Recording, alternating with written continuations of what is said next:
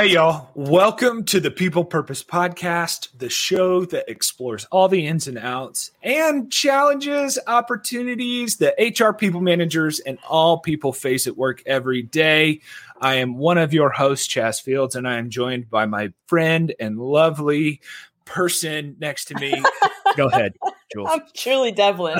Thank you, Chaz. I guess you're not next to me since we're doing this virtually. No, but I am sort of next to you. Like if we look at the computer monitor. Yeah. So Julie, hey, here's the deal. I'm going to go first. I'm going to tell people what made me smile today. Okay. After the first, I don't even know how long it was, 18 months, something like that, where you and I got to present together to a live audience in one of our most requested speeches this year.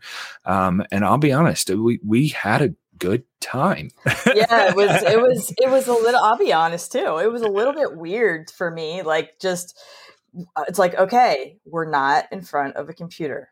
We're actually standing and speaking to an audience of real live people who don't have to put themselves on mute. And, it's like.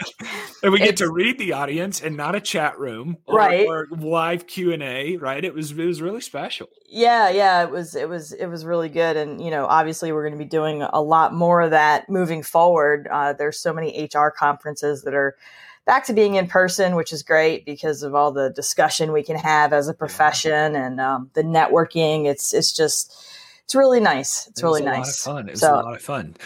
Some would say it was very authentic, which leads us into our business stat of the day. Look, I did it, Julie. Segue, right? There's your segue. Yeah. So recent research by the Workplace Peace Institute, not to be confused with the Workplace Institute here at UKG, found that employees working remotely during the pandemic reported a 40% increase in authenticity compared to a 30% decrease reported by in-office employees. Wow. First thoughts, Jules? All right. So my first thoughts are, while that's troubling, it's not surprising. And here's why I say that. Obviously, if you're working remotely, you're almost going to be forced to be more authentic. You're almost going to be forced to be more of yourself. One, you're not in an office setting where, we think about workplace norms. We think about just office etiquette, if you will. When we're at home, at least me, I don't really think about those things, right? So, I mean, when we're in our own environment, I think we're going to be more authentic in general. Now, why would there be a 30% decrease reported by in-office employees during the pandemic? One, I think that in-office employees probably weren't as comfortable as they once were being at work. So they probably reported they couldn't be authentic. And, I think that just what I mentioned before, just having to adhere to norms, office norms, workplace norms, and that kind of thing, would lead somebody to say, I wasn't able to be my authentic self. I had to sort of put on a front. So you're taking it from the approach of the subconscious level. Like it's like when you walk through your door at home, it's immediate. Okay, I can kick off my shoes. I can sit down, have a drink, watch TV, water.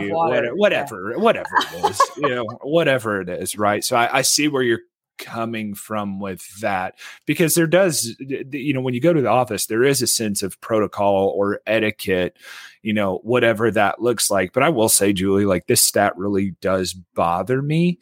Okay. And what bothers me about it is HR is doing a lot of good work on, helping employees bring their whole selves to work. And I think authenticity is going to be that critical element. Like if you can't be yourself, then who are you being? Right. Maybe that's the bigger question. But, we think about dress codes that are really being challenged right now. We think about, meeting rooms and office space and all of those different things that, really leave us a lot of question to say, what are we going to do as a business moving forward to allow authenticity or people to feel authentic in a work environment? Think about totally just interrupted you, but think about things like think about things even like handshakes, right? Right. I mean, wait, so me, I love to high five, right? I love to come up and give a fist pump. That's me being authentic. That's me being myself. Sure.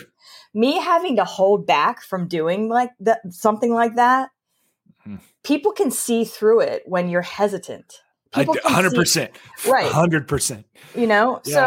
So I mean, I think that this is a really interesting stat and something that we should probably keep a pulse on moving forward. And yeah, I think we could also take it to, I would love to see this in high context and low context cultures and how this stat would be, varying amongst each of those within in an office environment, right? I think that would be super, super cool to think about, hey, how does your organization deal with this in a different part of the world than what we may experience here in the United States? So yeah, and also, how does the ability to be authentic or inauthentic affect performance? Which, hey, what a segue! I think just to our topic, Julie, performance reviews. Okay, we're going to talk about performance reviews today, and I kid you not, Julie. Last night I was dreaming about this. Okay.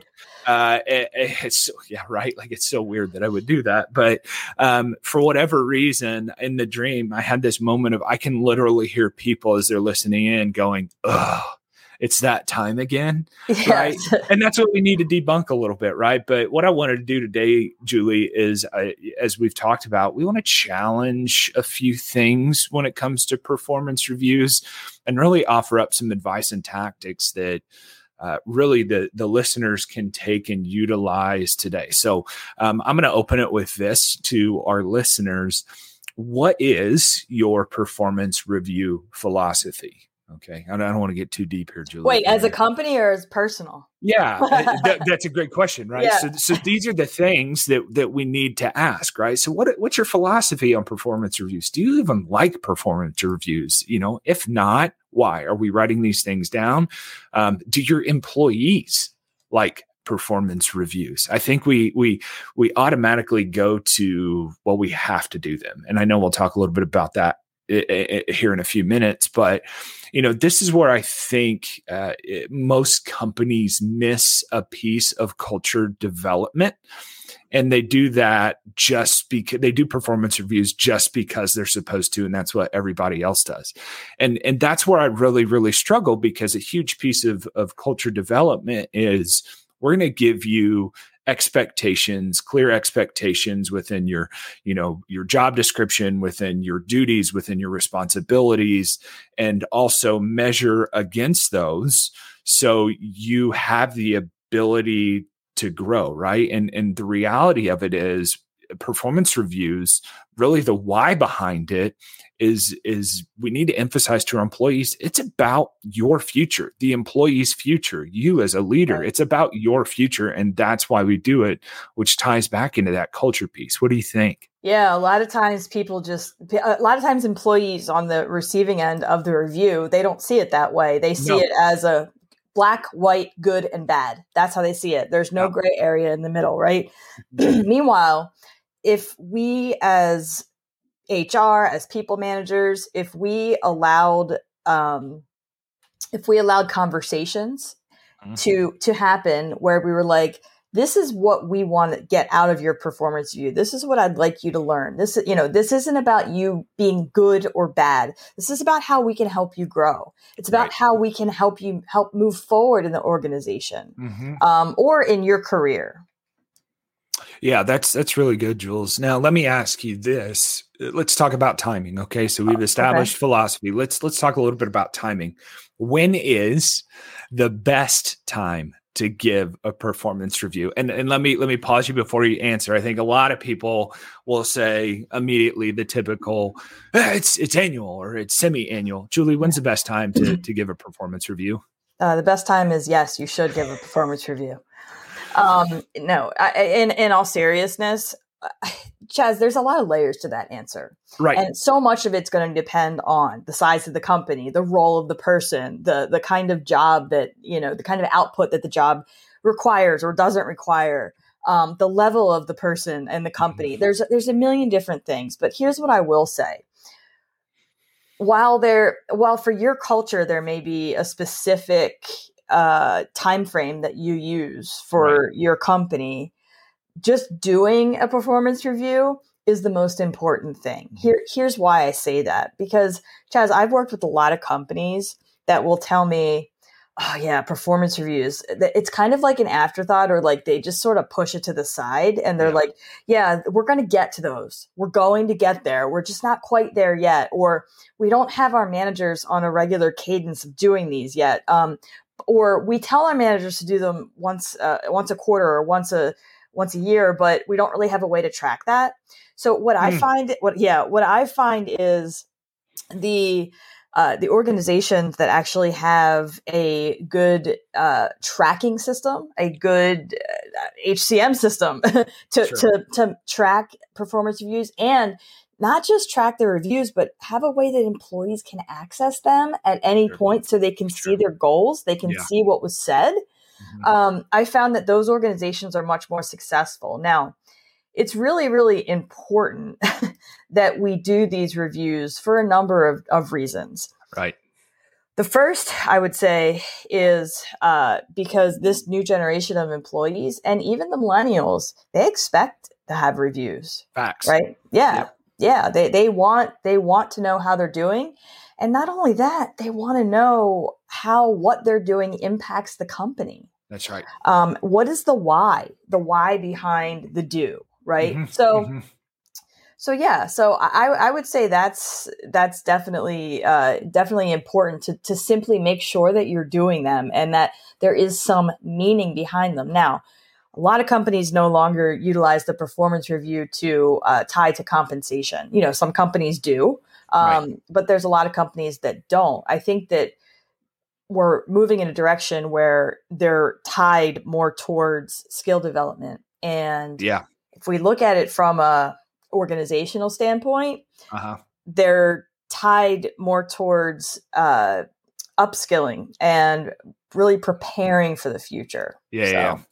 No, it's interesting because I think about the timing piece. Yes, you have to put a time frame around when you're going to do the reviews. Like there's a set time when you log into your system or you're doing what you say to track whatever that information is. But I am actually in the boat being a millennial of the warm touches in between. Like nothing should come as a shock to me in my performance review because I'm having consistent conversations with my manager. I'm having consistent conversations with my peers. I personally am looking at my performance in whatever job I'm in or having access to the data that I'm allowed to have access to so I can measure. Maybe that's the competitive side in me. I don't know. But the reality of it is feedback is good. And we crave that, or at least I crave that because there's this sense of constant improvement that I always want to be doing for myself, for the organization, for my team members. And I just care. And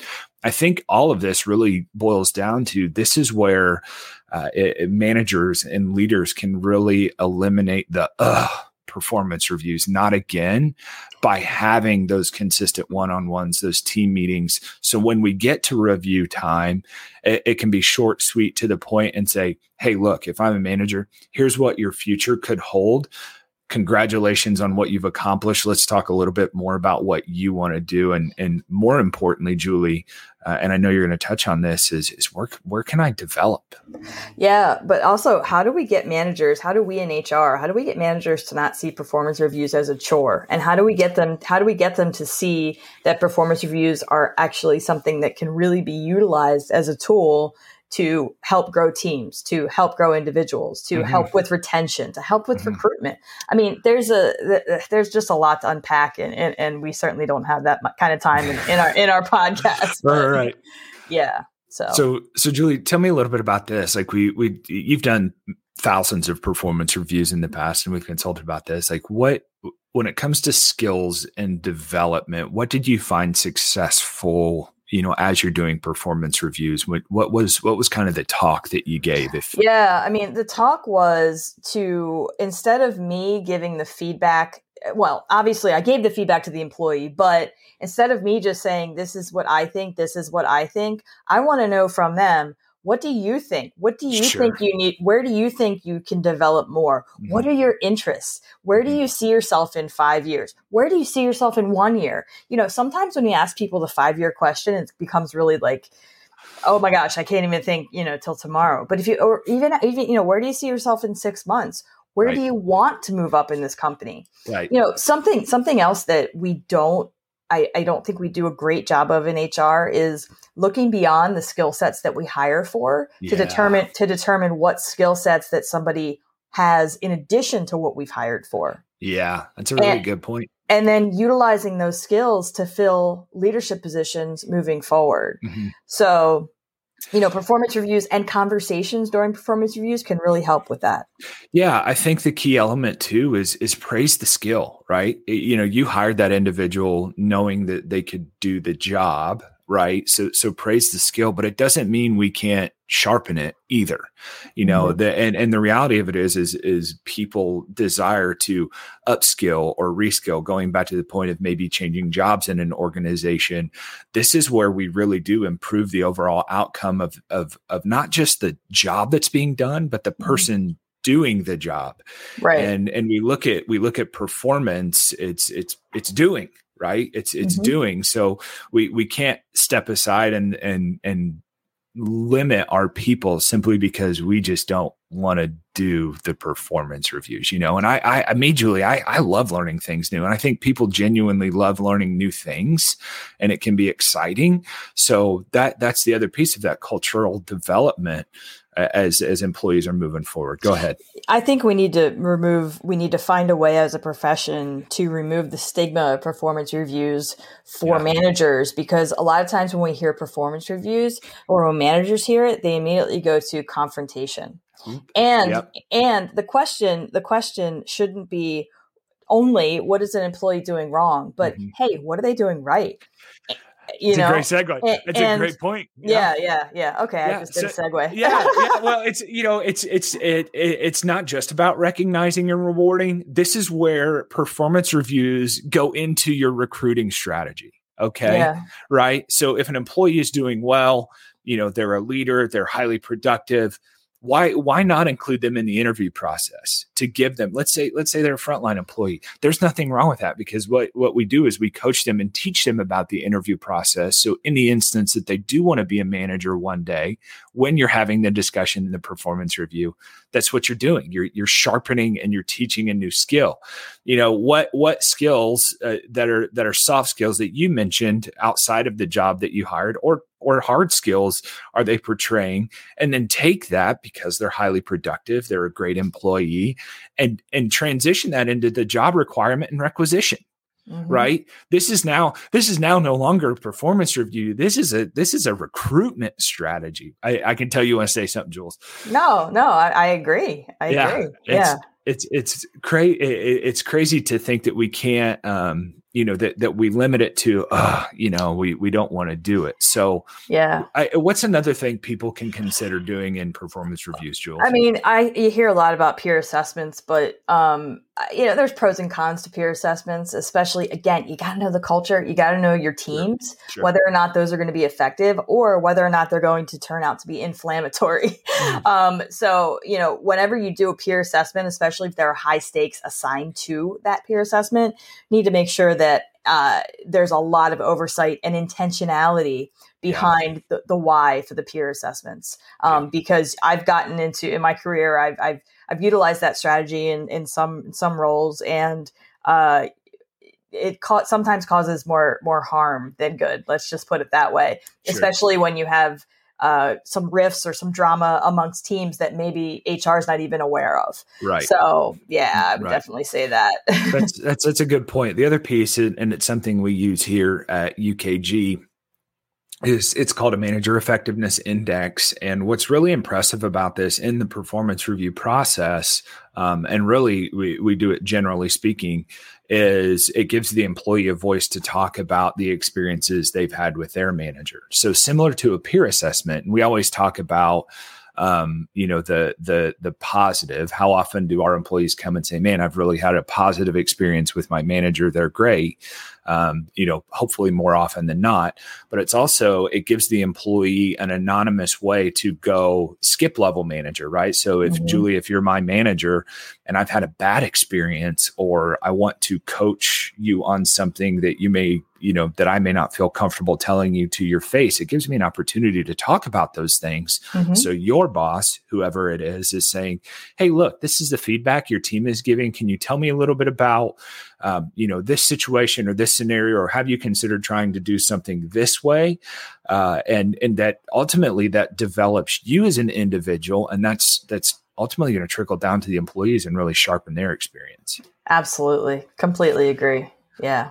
So, it's also, there's, again, a lot to unpack with these, but, when we're looking at them as a whole, performance reviews, we got to make sure that we're training managers on the importance of honesty and fairness, and backing up their statements with facts rather than opinions. So that's, again, where that tech comes into play, making sure that you have a way to track performance on an ongoing basis. So you can, if you say, oh, you're always late for work. Oh, I am. Well, tell me when I'm late for work. Well, actually I marked down these, 5 days in the past, 6 months or whatever. You get the point. Having that data, I think, is invaluable. Even from a compliance perspective, if you do have to take action on discipline and that kind of thing. So yeah, we're starting to see the trend, especially in some of the states like in California, New York, Pennsylvania, Ohio, those states that are a little bit more regulated. It's really got to be guided feedback based on fact, right? And that's spot on. So, Julie, that's a lot of information in 22 minutes. So here's the deal. Let's wrap this up. Today, we found our purpose, and performance reviews are not just about it's actually about the employee's future and really building business continuity. Jules? Yeah, agree with that for sure. And, performance reviews should be on a regular cadence. And if your company is struggling to find that regular cadence, not pushing these reviews aside as a whole, that's not the way to go. Find something that works for you and your managers. Something is better than nothing. That's right. And then we also found our purpose, and performance reviews are for the sake of the company culture you're building, you're developing, you're strengthening your company culture by saying, here is what we are going to do for you, and providing something equitable for the employee to reach and target. So your business doesn't suffer. And more importantly, the employee thrives. So Julie, just a few reminders. Here we go. Before we leave, don't forget to like and subscribe and use the hashtag PeoplePurposePod on social media sites like Twitter and LinkedIn. Hey, jump over to the Workforce Institute by UKG and check out the latest blogs and research. You can visit that website at workforceinstitute.org. Julie, always a pleasure. I'm going to see you again tomorrow. We're doing another presentation together live, so I'm really looking forward to it. I look forward to it too. Bye, everybody. See you.